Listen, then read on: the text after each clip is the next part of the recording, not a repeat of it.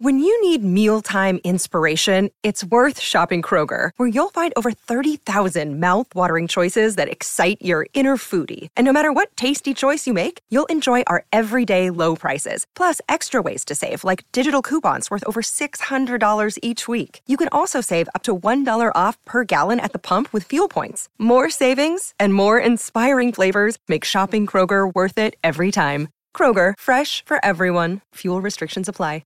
Another day is here, and you're ready for it. What to wear? Check. Breakfast, lunch, and dinner? Check. Planning for what's next and how to save for it? That's where Bank of America can help. For your financial to-dos, Bank of America has experts ready to help get you closer to your goals. Get started at one of our local financial centers or 24/7 in our mobile banking app. Find a location near you at bankofamerica.com/talktous. What would you like the power to do? Mobile banking requires downloading the app and is only available for select devices. Message and data rates may apply. Bank of America N.A., member FDIC. Tennessee's roster didn't just get stronger, but it at least stayed intact to some degree. What can you tell me? Yeah, so I want to actually credit Rocky Top Insider for doing their journalistic work on this. They reached out to a UT spokesperson who confirmed that both Javontez, Spraggins, and Elijah Simmons are back with Tennessee football for the start of winter workouts, which makes it pretty clear that even though neither one of them like officially announced a return for their super senior seasons, it is 100% that they're coming back for their super senior seasons now. It's confirmed because of that move. So Spraggins and Simmons back. We expected both. Spraggins was kind of up in the air. That Spraggins is a huge confirmation for Tennessee, though. They need that for their offensive line. So that's the real story. Okay, why? Javontez Spraggins is, I would argue, the best run blocking guard in the SEC. And I know some people find me to be crazy when I say that, but if you guys watched Tennessee 2 years ago, their offense was able to go because of the downfield blocking that Javontez Spraggins did on the run plays, particularly. Last year, it wasn't as effective because without Jerome Carvin, Ollie Lane was just struggled severely, and so did Andre Carrick. But you need both guards. But Spraggins was still reliable. Spraggins next to Cooper Mays is a huge boost to Tennessee's run game. They need the run game to make this offense go. And when you got those two guys, now they just have to find a left guard. Assuming everybody stays healthy, they just need to find a left guard. We thought they were going to have to replace, Dave, you talked about it. You said, remember the start of 2023, we talked about how 2024 offensive line is a big concern.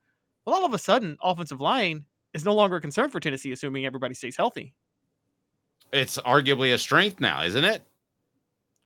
Yes. Yeah, depth is a question, but Travis stole it from me. Travis and I think too much alike. The offensive line, and I thought this if they got Cooper back, because I thought the dominoes like Spraggins would fall into place, that Tennessee's offensive line would go from being a question mark to a strength, and it has done that. So it's exactly what I was going to say.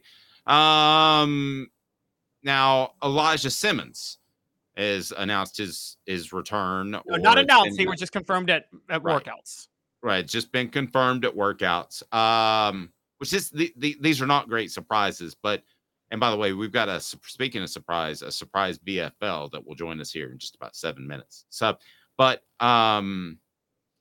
listen, the one player on this roster that can go from okay to special is named Elijah Simmons. He has an opportunity with an incredible offseason to be the Jalen Hyatt of defense. The guy that goes from pretty good to, this guy's special.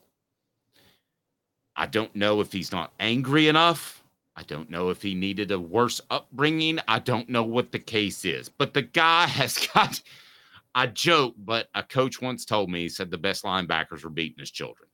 So, that sounds awful, but you got to get angry, man. You got to do something. Patches a hula. Patches a hula. It's exactly. I mean, my goodness gracious. He has all the talent in the world. I've been told he's almost as physically gifted as Darnell Wright, who could do backflips at 330 pounds. So basically what you're saying is they should pay his mom to show up at games with some random boyfriend that'll make Elijah Simmons really, really mad. Oh, it's a dodgeball reference. Yeah. Or pay, I don't know if he has a girlfriend. Pay his girlfriend to show up to games with like some other boyfriend flirting with her and him see that on the field so then he can get really angry. I feel like here's my issue with Simmons. I feel like he's okay with being average. Like he's okay with being the 330-pound anchor in the middle of the defensive front. When in reality, you should want to rip up field and affect the passing game as well, not just be the anchor, right? He is okay with doing what he's supposed to do, but not doing what he could do. No, I feel you. Thinking about this, now they're not the same type of player at all, even though they both play defensive tackle. I mean, Elijah Simmons, isn't he the type of guy that could use a John Chavis as a head coach or as a defensive coordinator? Because you told me that Albert Hainsworth showed up a really nice guy, and they had to like teach him to be mean, right? They had to make him angry, didn't they? Well, that was Jeff Fisher that did that at the NFL level. I would argue, yes, but he had enough ability at the college level. He could have been totally pleasant. He could have been stoned as a but he had anger issues at the college level, so they had to That's true, he did. He had anger issues. Period. They didn't instill anger issues in him. I thought he was like a super nice guy, and they instilled anger, and they got him angry, and then he had trouble turning it off when he got angry. He told me that was a Fisher. That was the NFL. Now he had anger issues as he gave the whole South Carolina student section the one finger salute when he left the field when Tennessee beat the Gamecocks back in the day. That was hilarious with Bud Ford pulling in his jersey. And you've probably heard of the time, I've told this before, with the pole incident where he was going to try to beat Will Offenhusel up with a pole, and he got his jersey ripped off, stopping in the middle of practice. Stopping him from getting to Offenhusel, got kicked out of practice, came back, and Philip Fulmer finally got him to calm down. That's a lot. That's a mouthful. But somebody needs to do that with Elijah Simmons. I mean, somebody. Okay, here's the question, though. If you ride him hard, is he the type that you can get angry, or will he go away and cry?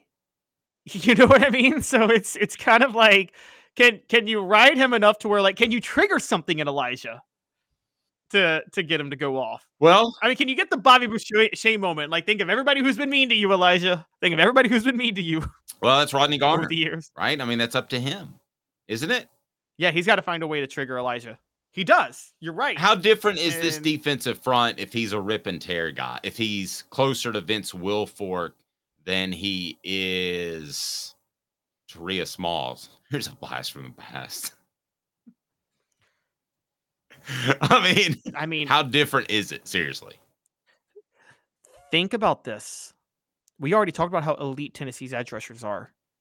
Imagine if they have an anchor in the middle who has to command like 2 or 3 guys blocking him with James Pierce on the outside. Yeah. I mean, we're talking about an amazing defensive lineman at that point. And look, maybe going against Spraggins will help. Spraggins blocks mean, doesn't he? And so, it's I mean, maybe those one-on-one matchups will help. You need to talk to this. Get Cooper Mace to find a way to trigger Elijah Simmons. I'm sure he's trying in practice.